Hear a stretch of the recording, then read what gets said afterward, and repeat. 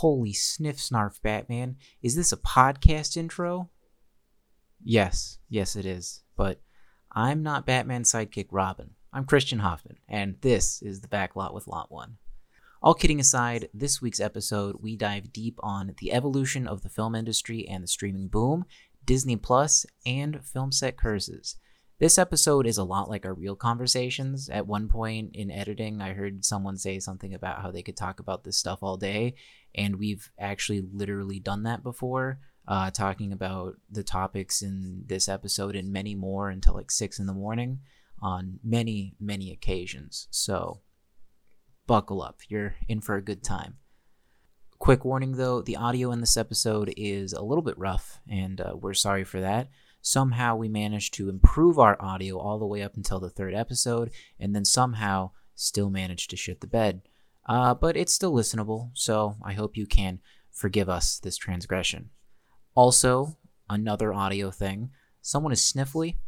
I'm not sure who it is, and I couldn't really do much in a lot of places to take it out. Wherever I could, I did, but, we're human. We get sick. Lastly, however, I want to talk about something not related to technical difficulties. In the beginning of the episode, we talk about the place that we're recording at, Riverside Studios. We now have offices there. We film basically all of our things there, and we have a little place to record the podcast.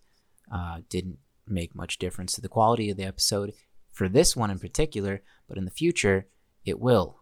Obviously, we aren't going to be doing that anytime soon due to the current COVID-19 crisis. We're going to be recording the next couple of episodes online, but that does mean that we're finally caught up to the present. You're going to be listening to the podcast in almost realish time instead of, several months afterwards. And finally, this episode was recorded right before the premiere of The Return, and we shouted out at the end of the episode, but I just wanted to throw it out in the front too. If you haven't seen it, go watch The Return. It's on YouTube, it's on Vimeo. Just find our social media at Lot 1 Productions, basically anywhere. Text me if you have my cell phone number and be like, hey, Christian, send me a link. Bro, I don't have 5 seconds to Google it. And then I will, if you send me that exact text. But watch it, even if you've seen it 8 times. Just, support people. Well, this got kind of weird. Okay, here's the episode. Enjoy. Okay, cut. Reset. Ready? Quiet on set. And action. Hello, welcome to The Backlot by Lot 1 Productions. My name is Chris Henley. I'll be the host for episode 4 today. With me I have Casey Jacobs. Hello, I'm waving at the microphone. Christian Hoffman. I feel like my shtick has been stolen. I wave at inanimate objects. So you're just assuming this is an inanimate object? Yeah. You're waving at the people through the mic. Yes. Hey, people, high five. Good job. So, today, I have a pretty deep topic. I've been really excited for like 2 weeks to talk about this. Mm-hmm. We're going to try and do it a little slow at first so we don't lose people. But first, before we do that, I would like to talk about, where we are, Christian. Where are we? That's a great question, Chris. I'll give you some hints. It's a place in kind of the middle of nowhere. We have keys to it, and we come here frequently for filming purposes. Does anyone have any guesses? Ooh, I don't know. It's Riverside Studios. I was going to say Scandia, damn it. Mm-hmm. So what is Riverside Studios, Christian? Riverside Studios is a kind of in-development film studio. Something that the Inland Empire doesn't really have is a film studio that can house many companies doing many things, do projects that are kind of larger than the sum of its parts. And Riverside Studios is the place where the magic is going to happen. Yeah, I know we had talked about it in episode 1 and a little bit in episode 2 of just how film is leaving LA. We've been in the talks for a while about living in Riverside Studios because the opportunity that brings to student filmmakers is pretty big. But we're happy to announce now we are officially in it. We're in the middle of constructing our offices. Mm-hmm. Yes, I said offices. We have 3 small rooms. Ooh. Currently. Yes. Who knows when we get more? One of them, one of them will be a podcast room for this podcast specifically. It's great. We're going to be making movies here. Films are going to be coming through. We can talk about that more another time, but let's jump into this topic. So I have a question for you guys. Mm-hmm. What do you think the end of movie theaters as we know it will be? End of movie theaters. As we know it, I feel like is the important term there. Yeah. I think they'll still be a thing because it's an experience. Like, people are going to want to go out of the way to search for it. But I do believe it's not going to be as mainstream as they've been in the past. Okay, but what do you think is killing movie theaters? The streaming services. Okay, Christian? I think that's part of it. I feel like there's just a lot of other forms of entertainment that are viable right now. Streaming you could almost see as like another form of entertainment. I know that Abel in particular kind of seems to think that streaming is like a thing of its own. Like, it's not the same thing as a movie that you see in the movie theater. Or at least it's not the same experience and it's different. But I agree with Casey. I think that just like drive-in theaters are still a thing, normal movie theaters will still be a thing. So do you think that normal movie theaters will turn into like the drive-in where there's only like one in every major city that you go to?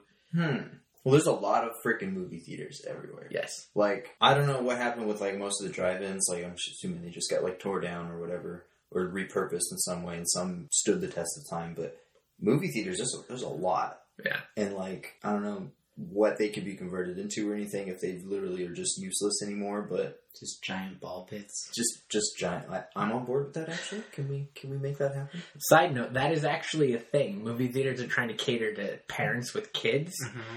And the biggest issue with going to kids with movie theaters is the kids get antsy in the middle of the film. Mm-hmm. So they're actually making playgrounds in theaters for kids. It's going to be too fucking with loud. The lights on. It's going to be loud. That's the whole point, though. Yeah, but that sounds awful. See, that doesn't sound like, hey, come watch a movie. By the way, your kids can play. It's not for the parents. It's for the kids. See, that seems like a playground. Like headphones or something, so you can just ignore the kids. I don't know. It's just a thing, but it seems more like, hey, here's a cool playground that the parents can watch a movie while watching their kids, and not vice versa.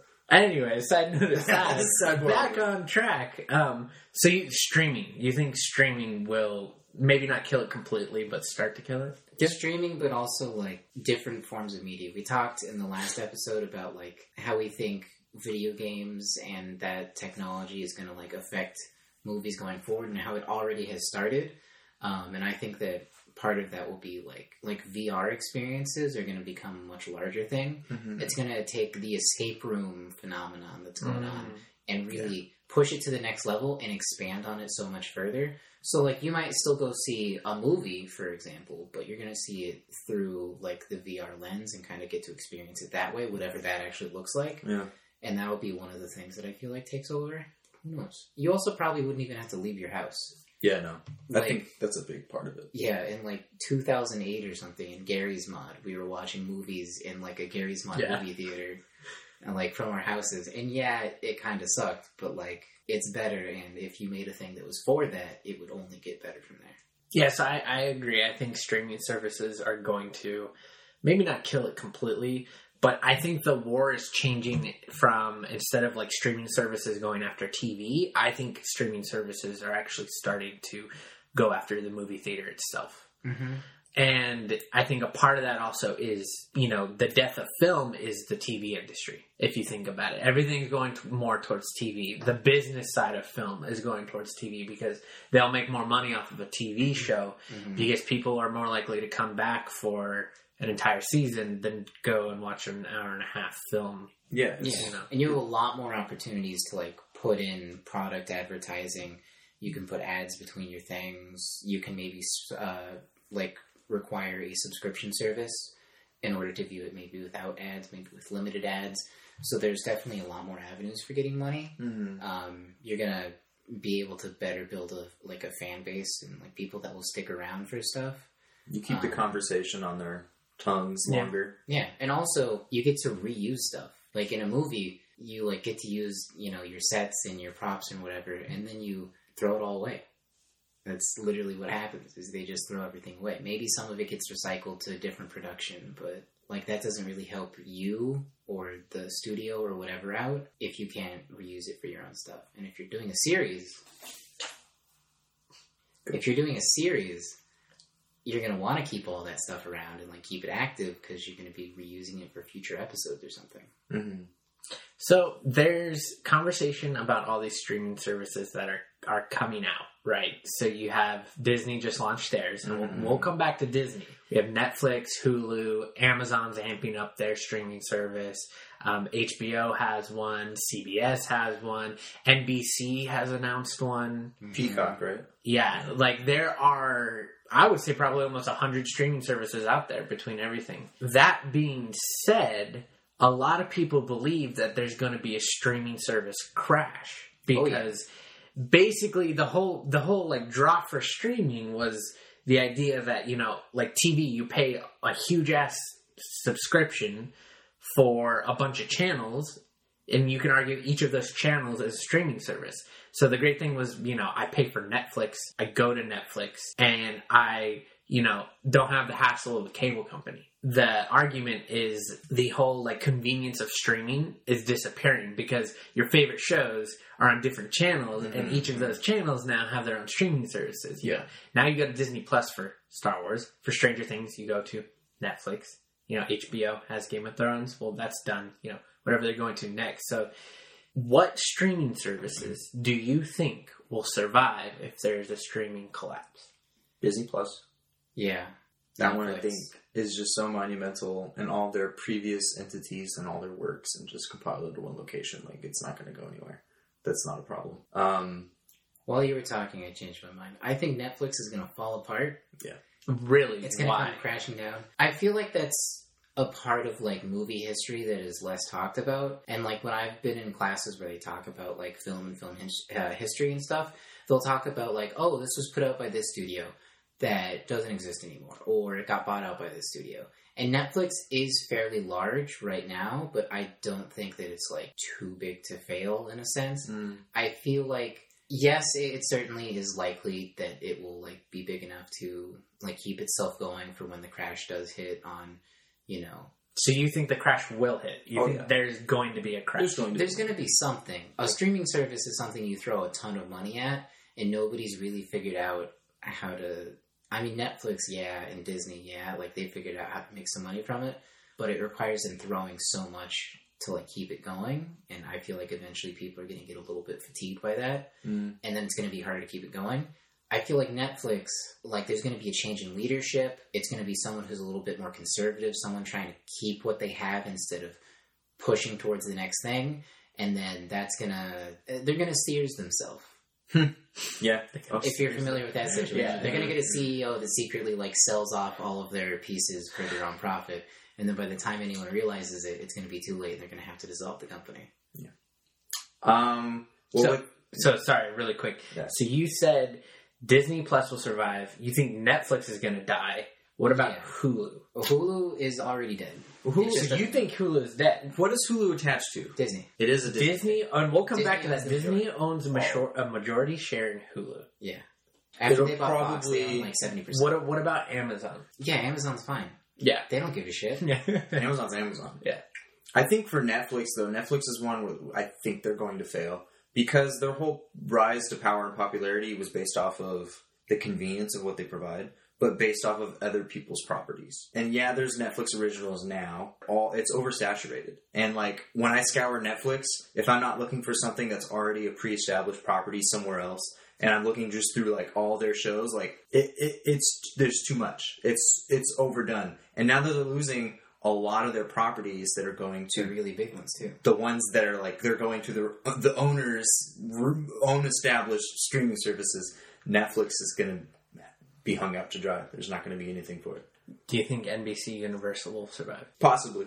But they're going to do that. They're going to pull all their stuff from Netflix, and Netflix will be lost with it. Now, whether they succeed or fail after pulling it, I don't know. I think that there is something to be said for smaller streaming services. If you're aware of, like, I think it's called Alpha. alphas like Nerdist and Geek and Sundry and whatever, like they came together and made a subscription service for their own videos. And then they do a lot of original content there. They're basically taking the things they were already doing and already making money off of, putting it in a place where they had more control over it. And then they can still do the stuff on YouTube and like Twitch and whatever. And then anything that doesn't quite fit there or anything extra they want to do for those, they can throw on their streaming service. And then they're going to have some fans that like are willing to pay that little bit extra, because it's the same thing with like Patreon or with Kickstarter or anything. People are willing to give money to these smaller companies. And so I feel like it'll work there. But then also, I think that we're going to see like a cableized version of streaming come soon. I can see you making a face. So I think that's really interesting. Ding, ding, ding. I think that eventually all of these like own, like these channels that are making their own streaming services, like NBC, CBS, whatever, all of them are eventually going to come together and make like a cable version where, hey, you can pay $80 to get access to all of the streaming services in one place. So you don't have to go to Netflix, you don't have to go to Disney Plus, you just go to Yawaza, the name of this imaginary streaming service, and you say, oh, I want to know everything. And then, oh, I can't watch that show because I didn't pay the extra for HBO. But I can still see that it's a thing, and then I can see like, oh, if I just paid $8 more, I could get access to all of the stuff that they have over there. Mm-hmm. And so it's like a consolidated platform where you still give each of these companies their own money, and like, you know, they're still bringing in their own customers probably, but it's like a consolidated platform. Would there be commercials, or would it be Netflix? Oh, yeah. There'd be commercials or ads of some sort. Wait, so you're saying that these streaming services are going to destroy cable TV and just recreate cable TV? That's what they do. Oh yeah, they're literally just mulching out of their shell just to reemerge as the exact same thing. They're destroying cable TV and Hulu to make what Hulu basically already is. So do you think that people are unaware of this situation, or do you think people are beginning to realize it? I think that there are people that realize it. Clueless. But I think that most people are really clueless. Because most people aren't paying attention to like, oh, Hulu is now owned entirely by Disney, who just started their own streaming service. And like, yeah, maybe they decide to keep Hulu around to throw the stuff that they don't want on Disney Plus. But like, I feel like eventually they're going to be like, yeah, we don't want another streaming service just, you know, chilling out, maybe taking our dollars. We want to make ourselves like the top dog. I don't know. Okay, so these are great. So let's get to the meat of what we're going to circle back, because I know it's been a little bit confusing. Well, let's get to the meat. What is your opinion of Disney Plus? Christian? Disney's great. We're totally not afraid of them. Yeah, no, I like it so far. I like the idea of, because when I was a kid, like I would collect like all the different VHSs and all the DVDs that I could for all the movies, and when they would have like, you remember those commercials like, oh, it's going into the Disney vault forever, you'll never see it again. I really like the idea that like I have the availability to just watch anything from the past at the tip of my finger. So you think they'll always have those titles on their streaming service? I don't know. I don't see why they would take them off. Like, why not? Like, you own it, leave it on there, people are watching it. Christian? I feel like eventually they're going to start putting some stuff away, and there's no like logistical reason they have to do it. It's just going to be because like, oh, this stuff isn't getting watched, so we're going to put it away. Or like, oh, we can create like false scarcity in this landscape if we like decide that things are only available like for certain times or whatever. Because then that creates like a schedule of it, and people will be like looking forward to it. Yeah, they're going to find ways to like manipulate the market even internally, and you know, they're going to be doing all sorts of crazy stuff. Yeah, that's just the way it's going to go. So how do you feel about, you know, for those who don't know, Disney Plus has released a few original series. They release them once a week instead of like what Netflix does, where they release the entire season right away. How do you feel about that? It's fine.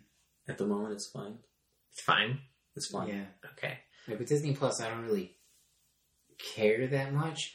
I think it's cool that people can access all of these things, especially some of the stuff that wasn't really easily accessible before.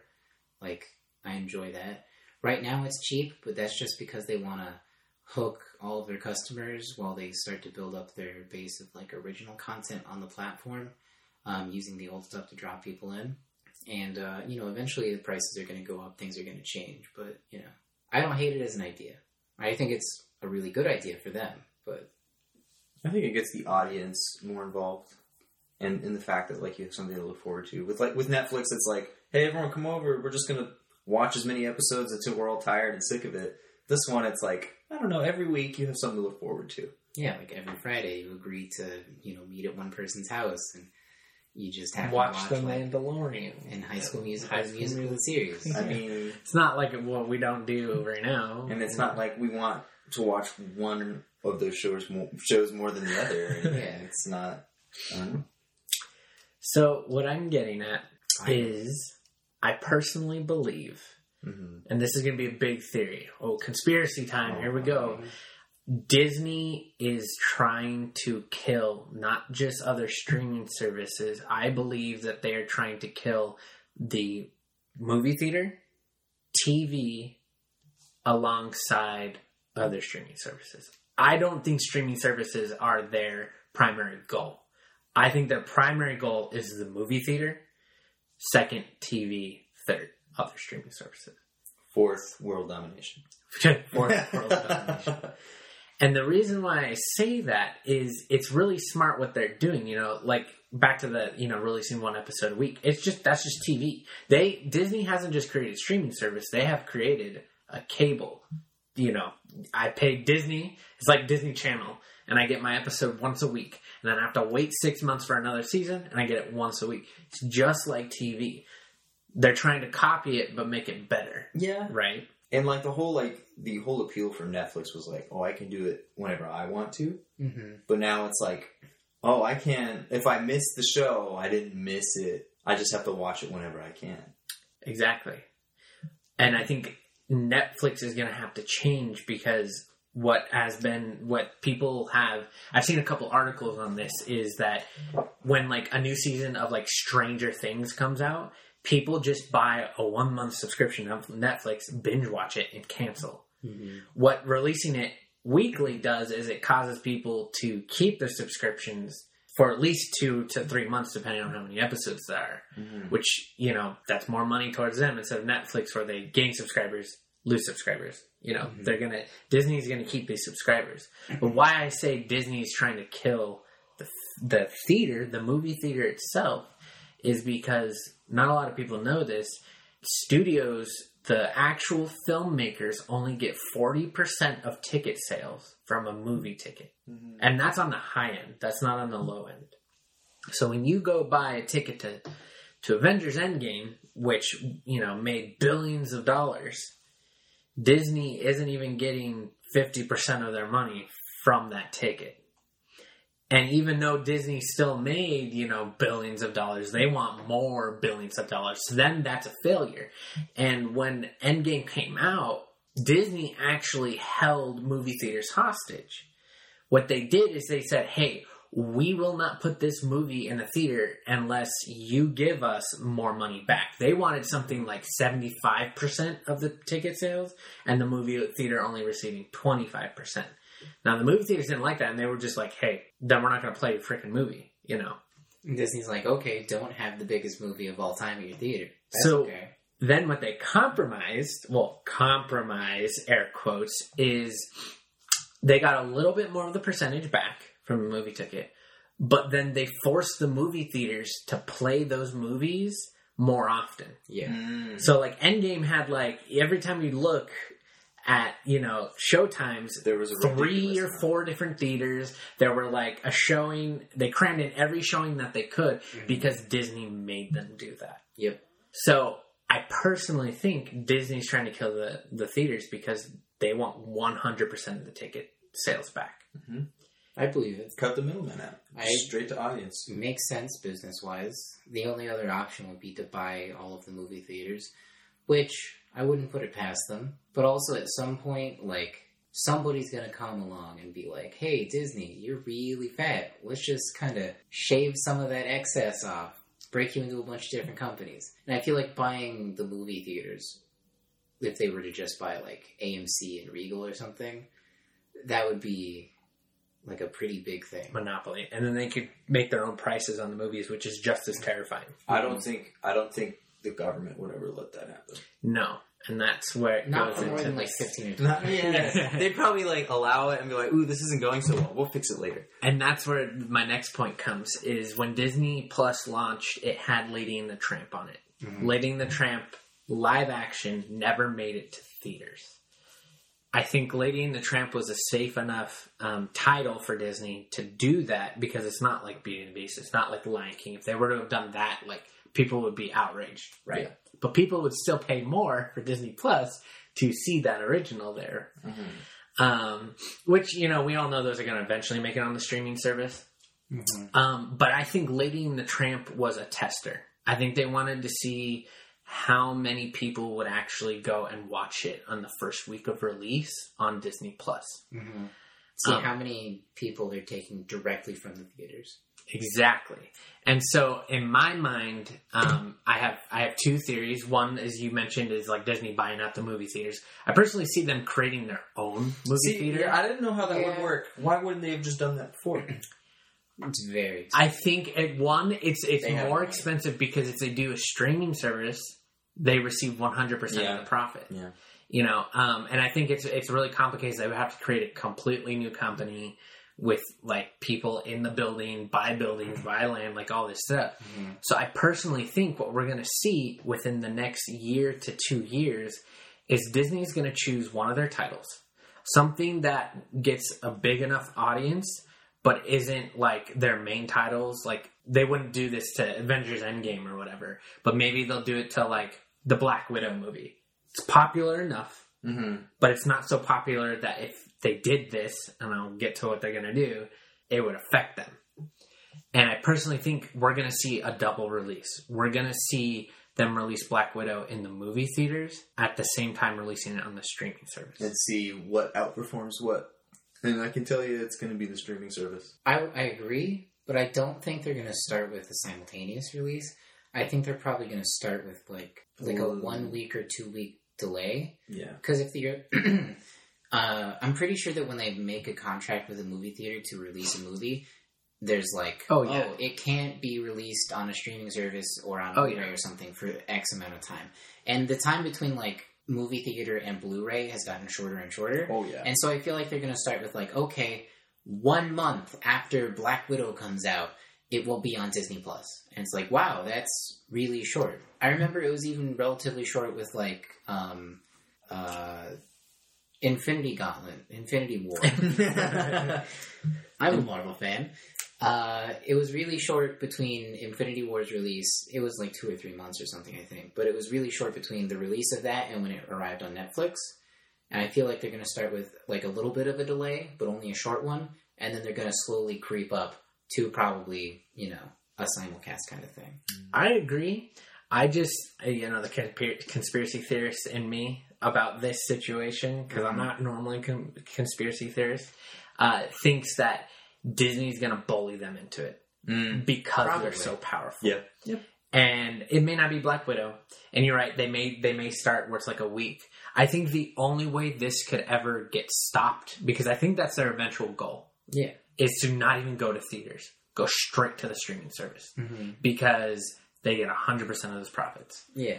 And they probably have to pay Amazon something for all the traffic. But everyone being super, lazy, they're just going to watch it at home, right? Except for those who like the experience. I like the experience. And real quick, the reason they're going to do a delay, and particularly as short as possible, and they're going to creep it up slowly, is not only because, then there are going to be people that decide to watch it at home or whatever, but they're going to see okay, how many people watched it on release? What were our expectations of that? And then how many people waited 2 weeks to watch it when it came out? How many new subscriptions did we get when that came out or leading up to that release? And they're going to do all these metrics that say we can increase our company's profits by this percentage if we do release in this structure. And that might not be simulcast, like theater or whatever. And that might not be 100% to streaming service, although I feel like that's fairly likely. That might be we release it in theaters for the experience of theaters, and then we release it, on the streaming service for everyone that didn't want to watch it in the first 2 weeks. Mm-hmm. That's a good point. I can see them being more cash grabby right now they have, I think it's like Charter's cable. They have like their streaming. It's called On Demand, and at any moment you can just choose a film from their database and just watch it for like $1. I'm wondering if Disney, if they start to do these big releases where it's straight to the streaming service, it's like, oh well, you have to have the streaming service to watch it, but maybe you don't want the streaming service. Maybe here's like a temporarily one-time purchase.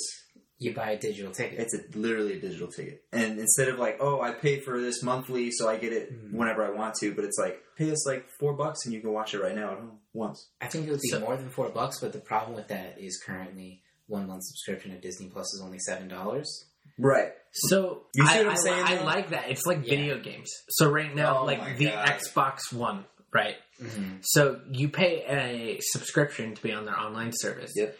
Most games don't work without the online service. Mm-hmm. Yep. So, with everything going cloud storage instead of local storage. Which is nice. It's nice, but because that is happening, I could see it to where it's like, okay, you pay for the Disney streaming service. Mm-hmm. It has everything Disney, and maybe they make a deal with other companies or whatever. They have everything. But then you want to buy that movie. Pay us $5 for that movie. You're still paying for the subscription. If you don't pay for that subscription, they'll use the excuse of, oh, you're not paying for our online service, so you can't stream this movie to your TV, even though you own it. Mm-hmm. Just like a video game nowadays. Yeah. I could kind of see that. Mm-hmm. And that scares me. And I personally think that we're going to start seeing away with DVDs, because why would a company say, hey, let me sell you one time for $30 a DVD when I can charge you a monthly subscription to watch that same movie whenever you want? Yeah. I think DVD and Blu-ray is already dead. I feel like it's been dead for a while. Like ever since they started doing the bundles where you get the DVD and Blu-ray and the digital download little code copy in your thing, that was kind of the death. Because it seemed like a stretch. It was like, hey, come buy it. And we'll give you... It doesn't matter what you have.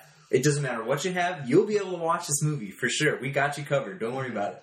Like the real thing you want here is like maybe you want a physical thing to display on your shelf, but the most important thing, you're going to watch it on your iPad. Yeah. So you want the digital download. And for the longest time, like, personal story, the longest time my dad likes to go buy those DVDs and stuff. Oh, so do I. And he would get like the digital copy bundles, but not like even care about it. I took like a day and just sifted through every single DVD, opening the case, pulling the little thing out, and downloading the copy to where he has like a huge like library of his movies online now that he can access at any time. I should probably do that because I'm just like your dad. I never ever did the digital. He has a big ass suitcase and he's got a big box full of empty boxes, but he doesn't throw anything away, and he likes to keep them. He's like a collector of sorts. I like to buy my favorite movies, and I always get like Best Buy does a Steel Series case. I always go and get the Steel Series case. Mm-hmm. Mm-hmm. Also, quick sidebar, and I don't know how necessarily we feel about Best Buy as a company as a whole, but I went there like a month or two ago. They have a really good selection of DVDs. They do. It's really good. Like stuff you wouldn't get anywhere else. Stuff that's hard to find in even like Amazon. Mm-hmm. I know Black Friday is coming up. Always hit up Best Buy. They always have really good Blu-ray, DVD. Dude, I do it every year. It's really not that scary. Okay, well, the Best Buy I go to, I live in the middle of nowhere, so like this is a little sketchy. Like the people kind of crawl out from the cracks and.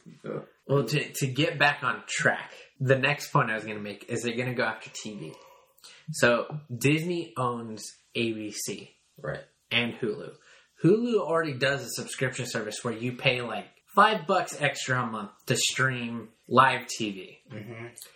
Disney's going to start doing that. And I think we're going to start seeing shows like, I forget what shows are on like ABC News or whatever, but we're going to start seeing their like morning shows coming to their streaming service. And then maybe it'll be like, oh yeah, it's only $7 a month. But if you want to watch ABC live, quote unquote, you're going to have to pay an extra $3. Mm-hmm. And I think, especially knowing that they own Hulu, that's part of how they get like the rotating content stuff going, because the way Hulu does some of their stuff is like if it's a current season going on, you can watch it for free sometimes with commercials or whatever, and then you can watch it with commercials if you pay like their base subscription, and then you get it anytime if you pay like a bunch of money for their like third tier subscription or whatever. But while it's airing, you can watch it, and then once it like goes off the air, even for like a week or two sometimes, they take it or they put it at a higher subscription level or something like that. And so it's like, okay, Once this show is done, like, yeah, if you pay the subscription, you can watch it live as if you had the TV.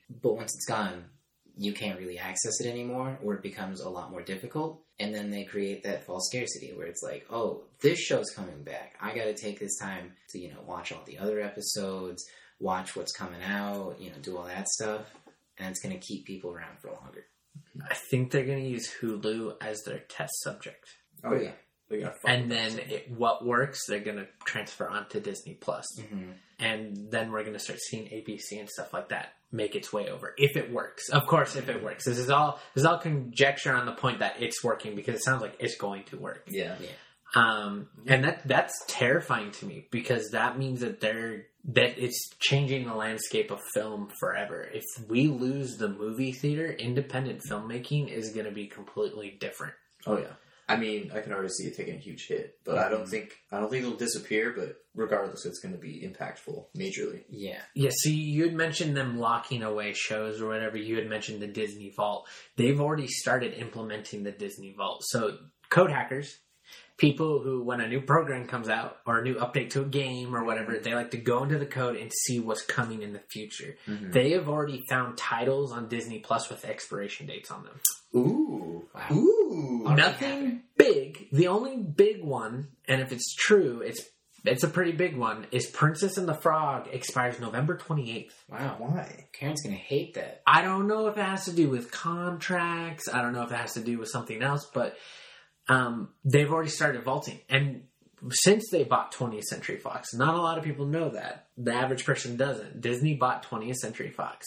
So they have all their IPs, mm-hmm. the Alien movies, the rights to the original cut of, Star Wars: A New Hope. Like, they own so much. They've already started vaulting 20th Century Fox stuff.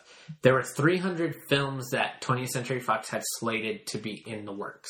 They canceled all 300 of them. Oh my, I hadn't heard of that. Some of them were already in production. What was that one Mutants movie? New Mutants. That's not making it to theaters? I have no idea. That was supposed to come out. What's happening. That was supposed to come out in September, right? Who even knows? There was a lot of stuff going on with that. If it gets released, it would just be like straight to streaming probably. But also, like, I kind of don't expect it. They canceled even like anniversary. You know how like the big anniversary of something comes out into theaters? Mm-hmm. Things that weren't too late in the line of production on that were canceled. And they're vaulting those IPs and putting them in the Disney Vault, and we won't see them. Until they choose to pull Until they decide, oh, we need to renew the rights on this film.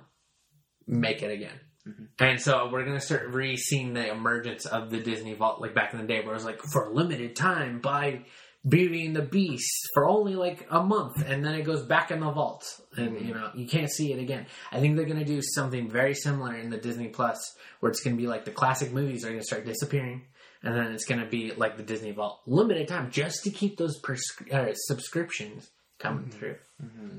It scares me. I hate it. I love Disney, but man, do I hate Disney, because I think they're ruining a lot of things. Yeah, it's like, it's so close to being what we want, but then it's like, they're business, Yeah. And all they care about is the money, because they were not happy that, Endgame only made however many billions that it made. They wanted 2.6 billion. Yeah, they want like Star Wars: The Last Jedi made $2-something billion, and that wasn't enough for them because the projections were further, but the movie flopped. So they're going to be a lot more careful with their IPs also. So it's just, this theory, once I thought about this, read some articles, was like, oh my God, if this is true, what does that mean for the industry and us as independent filmmakers? See, Do you think it's a good thing or a bad thing? Oh no, it's definitely a bad thing. I mean, I made that joke earlier when you asked what I thought of Disney Plus. Like, I love Disney. That's because, I am almost scared of saying anything about Disney, because they're just going to have some, bot go through everything that's related to me and find anything that I said bad about Disney, or anything that could just, put them in hot water if I was, virulent, whatever that word is. If I was just, super racist one time, they'd be like, you know what, maybe we don't want that person, and not hire me. And then also oh, did this person say disparaging things about Disney? we're not going to give them, as nice a job or something. Like, okay, I'm a little nervous about that. They give you the keys to a Star Wars IP. They find out. They take those keys away. Yeah. They would never do anything like that. No, they haven't done that in the past. Not a single time. When's Guardians coming out? What?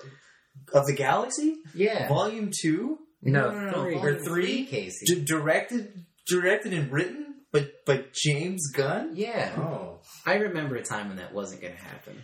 I remember. Yeah, I agree. It's scary as a filmmaker to talk about it, but I mean, like this, like to me, it's scary in the sense of it could either be really good or it could be really bad, and I don't know which one I like. It's not that I'm slamming Disney for it, but I think that there will be good things to come from it. Yes, I think that there's no way that nothing useful comes out, and I think that change is inevitable in all things, but especially in an industry as young as ours. Yeah, things are going to change. You can't avoid that. You can only change with it and hope that, it suits you and what you're going to do and that you can adapt quickly enough or whatever. That's all nice and good. But also, there will be bad things. There will be casualties. There will be things that didn't have to happen that they did to maximize their profit. The end game of any business in a capitalist society is to make all of the money that exists. Here's a good point that I don't think we're talking about enough. One of the best things about Netflix when it came out, besides being at your fingertips, it was ad free. Mm-hmm. What's gonna happen? Disney's gonna bring ads in. There's gonna be ads. I think they're gonna take a more route of Hulu, or before you watch an episode, you have one ad. Mm-hmm. They could not, because that will put off a lot of people. People will just go back to TV. Yeah, let's be honest. Ads are such a turnoff, for lack of better phrasing, for anyone and everything. There's literally just this Sunday an episode of Rick and Morty aired where it was some alien created an app and it was going to take over the planet. It was going to be awful, and how they countered it, they just put an ad wall up. Oh yeah, and people are like, ad wall? Hell no, I'm not. And then everyone believed it. It's so true and so comedic how much we hate ads because they're forced upon us. Yeah, I completely agree. It would be interesting to see. I think if anyone were to take on ads, it would be Netflix.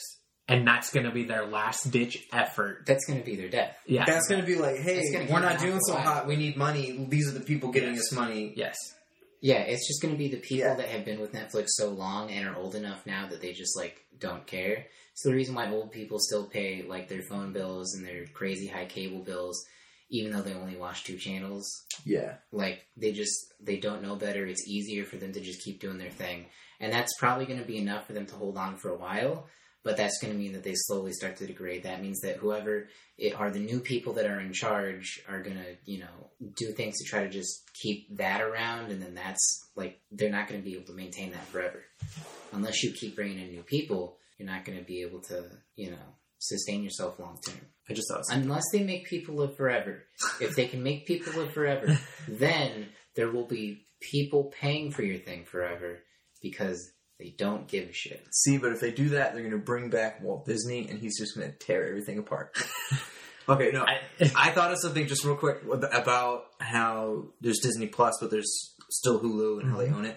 All the commercials we see for Hulu are about Disney Plus. No. I've seen that. Okay. That's been for me. Yes, it's always that's the thing. Here's Disney Plus. For me, it's separate. It's the Hulu commercials.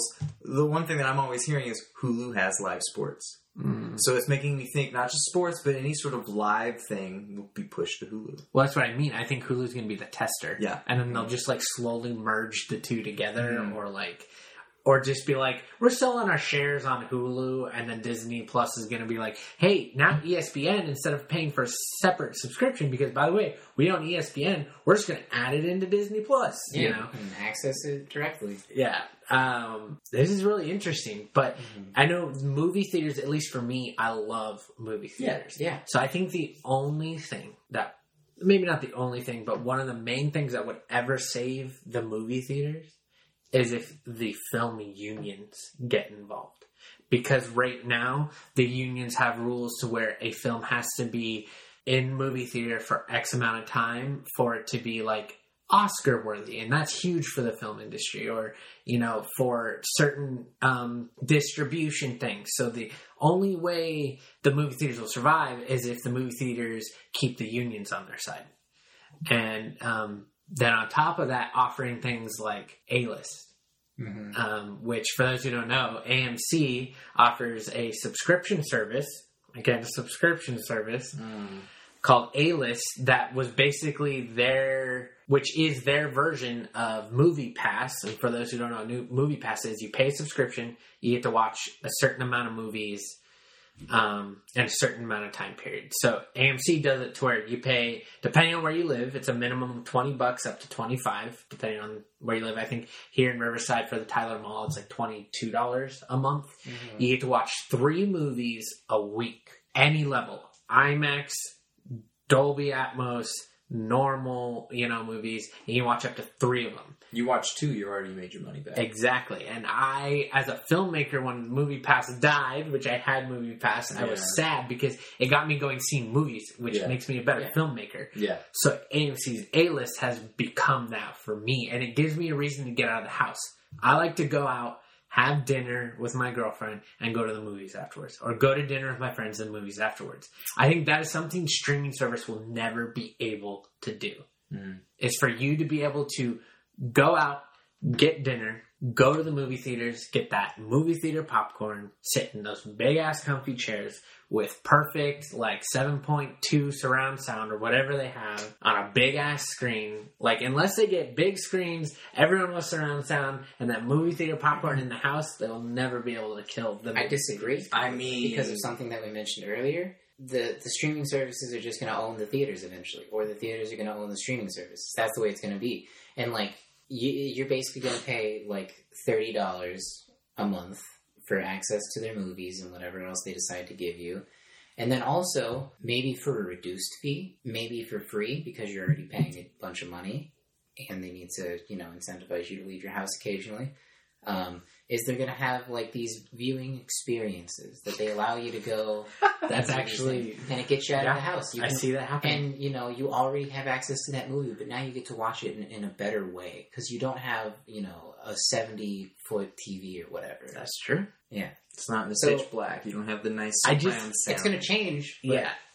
But I don't think the movie theater itself would die just for the fact alone of the experience of going out and doing it, unless they find some way to... There's still video stores. Yeah, my hometown still has a video store. That is... I'm surprised to this day that's still... I think there's one, behind UCR or something. I've seen it, actually. Yeah. So they exist. So, this is kind of similar, and you made me think of it because... We're talking about the future. We're talking about technology. You even mentioned your Hulu ads are really targeted to you and Disney Plus because they know you're a big Star Wars fan. Oh, your Hulu ads are really targeted to you because you're a sports fan. It's oh, weird. How do they know to do that? I think that even further beyond that, they're gonna really have it figured out how to make you want to buy everything that they're selling. Okay, that's a different subject. We can have for another podcast because I could talk about it for 2 hours. It's data rights.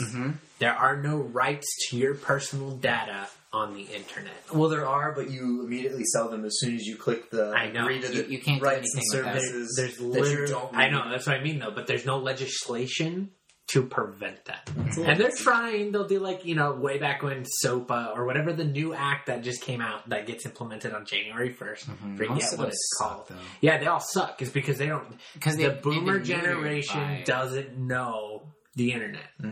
What was the whole thing with the internet not so long ago? It was everyone was throwing a bitch fit about what they were passing. There was some That happens constantly. YouTube has to follow the law now, and on January 1st, it's complete ads are changing completely in how they're directed, and that's a whole other subject we can talk about another time. But data rights are going to be huge in the future, just for that reason alone. That wasn't the only reason I brought that up. That was just part of what I was trying to do, and then I forgot it halfway through.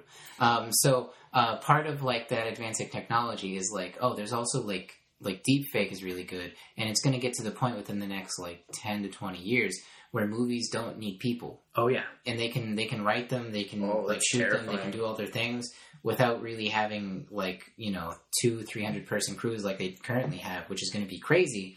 But then there's still going to be a market for human made films.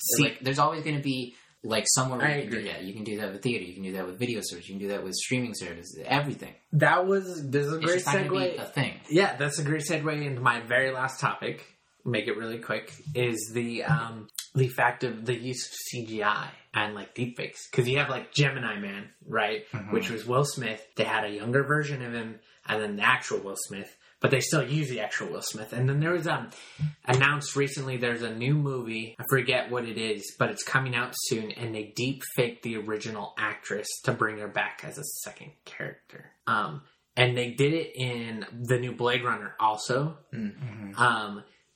You have no rights to your face. There's some. You have rights to your likeness? Because I've heard of lawsuits and stuff where, like, video games have used an actor's likeness without their permission and they got, like, shit on for it. But I don't know the extent of that. This is what I'm getting at. There's going to need to be some sort of legislation to prevent that because, especially with deepfakes becoming huge now, it's like they're just going to, instead of finding new actors and making new stars, they're just going to revive Harrison Ford when he was 20 years old, when he's dead. Everyone was freaking out about, like, James Dean. Someone said that they're going to replicate James Dean and do a film. And, like, a bunch of big Hollywood male actors are like, don't do that. Yeah. It's scary. Yeah. But that also devalues the actor. Yeah. And it goes to, like, is that right? No. How do you know they're dead? Is that right? Are they okay with that? See, that's the really interesting part about that to me, because, like, yeah, you get some real weird, like, shit going on inside you when you start talking about that. You're like, oh, I don't like the fact that, like, this person I'm a really big fan of might not be a person. That might just be, like, enough things that computers said people liked enough to put on a screen, and apparently it really worked on me. Like, that feels really weird and uncomfortable. But also, like, eventually I feel like that's just going to be the norm. Like, that's going to be what people come to expect. And, like, yeah, because we're on this side of it, it seems really scary and, like, probably morally whatever. And maybe it is. Maybe it is actually going to separate us somewhat from, like, being human and the human experience and connecting with each other. And that's going to have detrimental effects. But also maybe that's just part of what becoming, like, the next step of civilization is, accepting that everything is kind of fake and you can control everything. I mean, in our lifetime, the film industry is going to change a lot because of deepfakes and because of CGI. Just technology in general. Yeah, like you said, they're going to, instead of hiring a crew of 100 people to film something, they're just going to hire, 20 CGI artists in a building somewhere where you don't have to pay for permits, catering on site. Like, they just a normal 9-to-5 job that they have to go to create entire scenes. The new Spider-Man movie, Far From Home, the last dream sequence thingy was 100% CGI, including Spider-Man.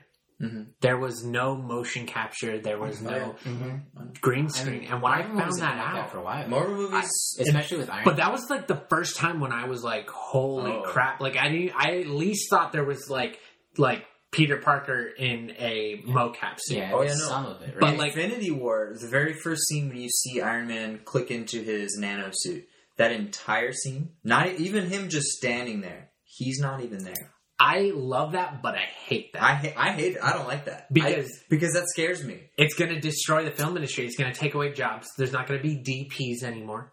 There's going to be guys who are the new equivalent of a DP, just in the digital world, deciding where the camera's going to be. Like, this goes back to, like, Dean Cundey, the DP of Jurassic Park. He said, do not lose the art of film. And do not lose the DP, because the DP is slowly dying. You're going to have 10K cameras where you put 10K cameras on the set. You just hit record, and then in post, you decide where the framing is. That's not film in my mind. You lose the magic of film doing that. And we're going to see that change in the future. And like you said, there will always be a niche of, like, actual human film. But, like, again, it's going to have to be the unions stepping in. I think as much as we all hate unions, I think that film unions are going to be the saviors in the near future. It's terrifying. I hate, like, this has been a really dense episode, but, like, yeah. No, it's definitely really interesting and really intense stuff. And I kind of agree with what you said. Like, it's going to change and it's going to be dramatic, but something that you have to do all the time, and people have done for a long time, is you have to be vigilant as things change, as things evolve. Because, things aren't always working in your favor. And you and everyone around you have to be vigilant on how you can, make things not kind of dystopic. You have to make sure that even as things change and things evolve and sensibilities change and evolve along with them, that it still remains human at its core. If you don't like it, fight it. Yeah. That's great. Okay, well, let's try and end this on a happier topic. Okay. Something a little more fun, because I feel like this has really, really been... It's interesting, but it's a little dense. I'm having a great time. Yeah. Oh, no. I love that. I could talk about this for hours. It's terrifyingly awesome and... Yeah. But let's maybe go a little bit less apocalyptic. Yeah. You've heard of Netflix and chill. Now it's Disney Plus and bust. It's a bit too sexual. I saw a meme on that, and it was really good, but I don't remember what the exact one was. What the one was. I'm sure there's a whole bunch of creative ones already. Let's just talk about really quickly. I wish Harley was here. Damn. On-set curses. Oh boy. Harley has a lot of these. Just really quick, 10 minutes. Let's talk about this. I haven't talked to him specifically yet, but I did ask Karen.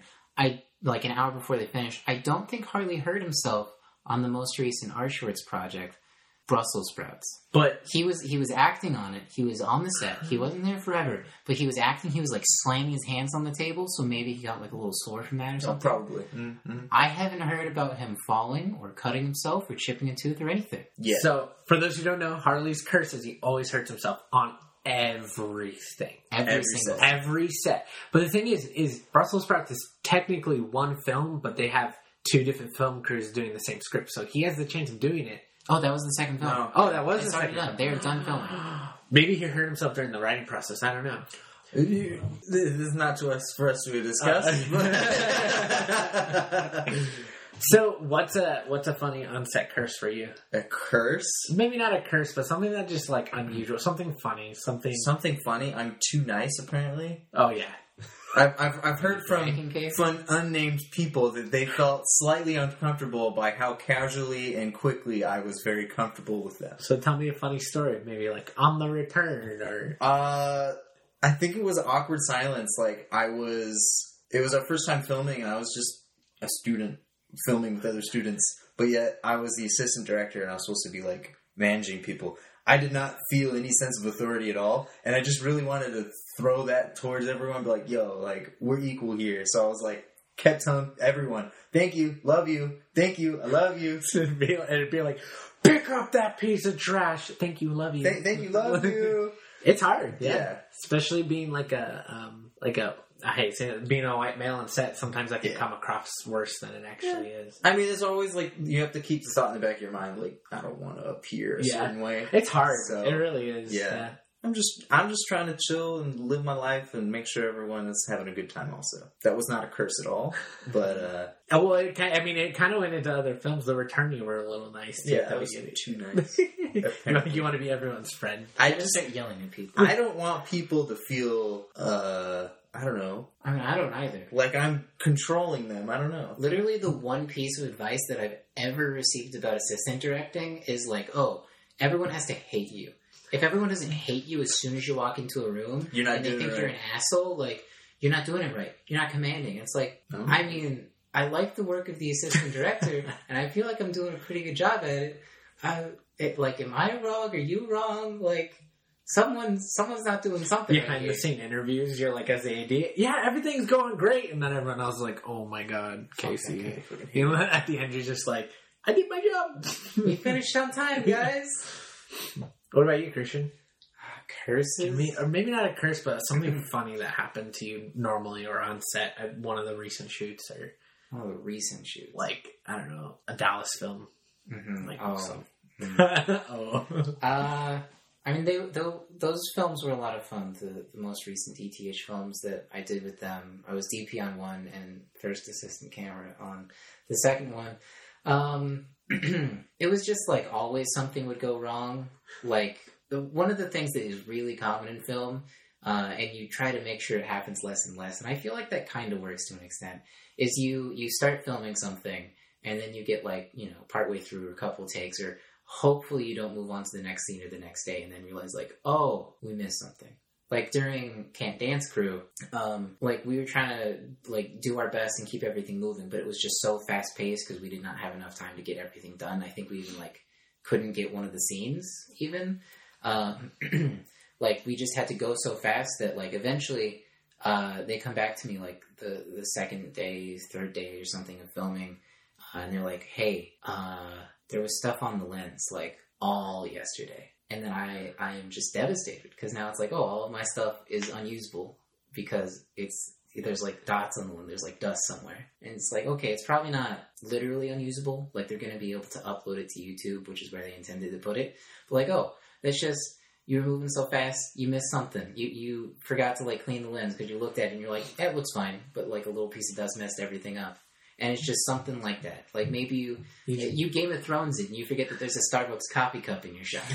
I don't know if that's a forgot though. That was I feel like they genuinely forgot. Or like they were recording like a rehearsal and then they were like, oh, I like this shot. Let's actually use that one. And then the editor was just like, you didn't pay me to do that. So someone's like, can we pay VFX editors like $100,000 to take that out? It's like, no. Yeah.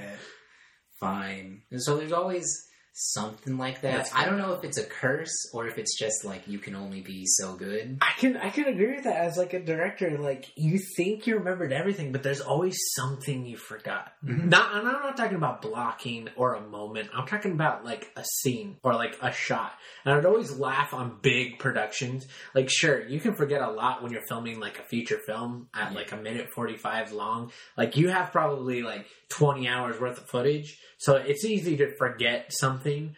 But like I always laughed. I was like, how does a $1 million production forget about an entire scene or like coverage on one section of a scene or whatever? But now as an independent filmmaker, I'm like, it's so easy. We shoot 15-minute films and we have maybe 4 hours worth of footage and we can forget entire scenes or coverage in the moment. Like, oh yeah, we got that. Oh, one of the fun things about the editing process, and we've had it happen in The Return a couple times, is we'll be like, now hold on a second. We're reviewing this scene, and I swear to God we got a different shot here that we could use that would really make the scene better. And then someone else is like, I've been through all the footage. There's nothing like that. And you're like, no. I know it exists. Yeah. And sometimes it does, sometimes it doesn't. Sometimes you remember it because you were supposed to get it, and you're like, I definitely intended for that to happen. And then sometimes it's like, oh, I went through all the footage, I labeled everything, I went through and selected all the clips, and somehow, like, didn't notice that one, or, like, for whatever reason, you marked it all off the first time, and you deleted it. You end up deleting something accidentally.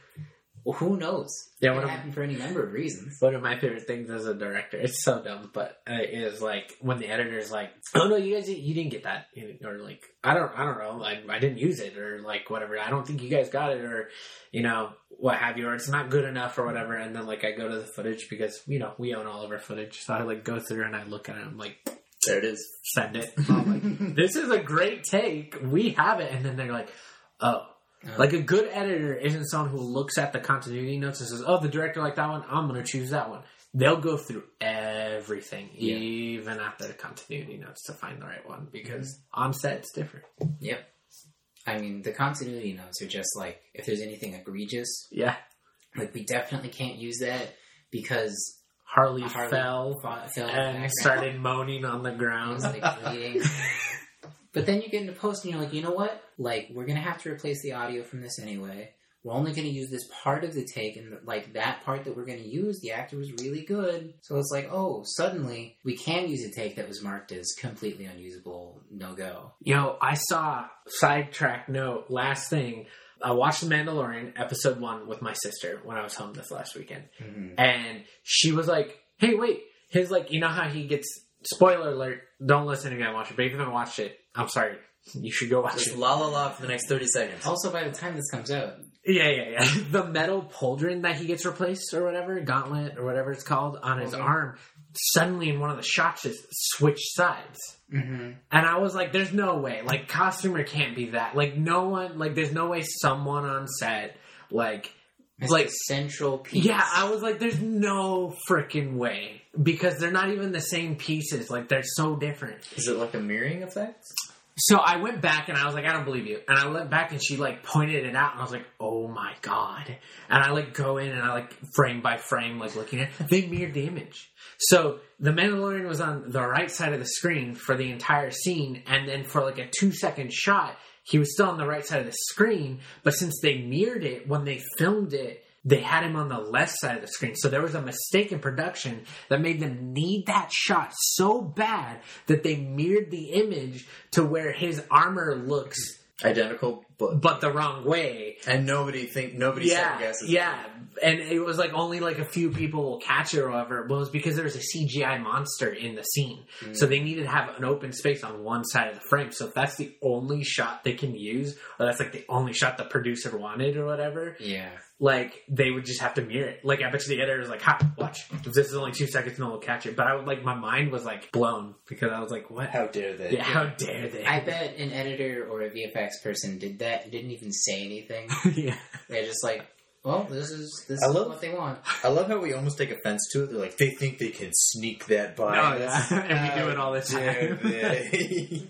I've never mirrored an image. That's the one thing I haven't done yet. You should try it sometime. Yeah. Okay. Well, that'll be the end of our podcast for episode 4. Thank you for... What's the name of the podcast, Chris? Oh, I'll start over. That'll be the end of this episode for The Backlot by Lot 1 Productions.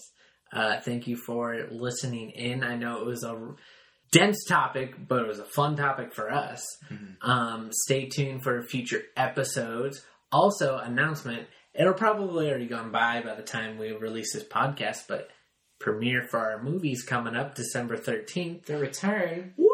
So if you didn't know that we released it when this podcast is released, go look at our social media. It'll be on there. Hey, even if you do know that it was released and you were at the premiere and you've seen it 3 times, just go watch it again. Or share it. Yeah. That'd be great. Show it to your grandma.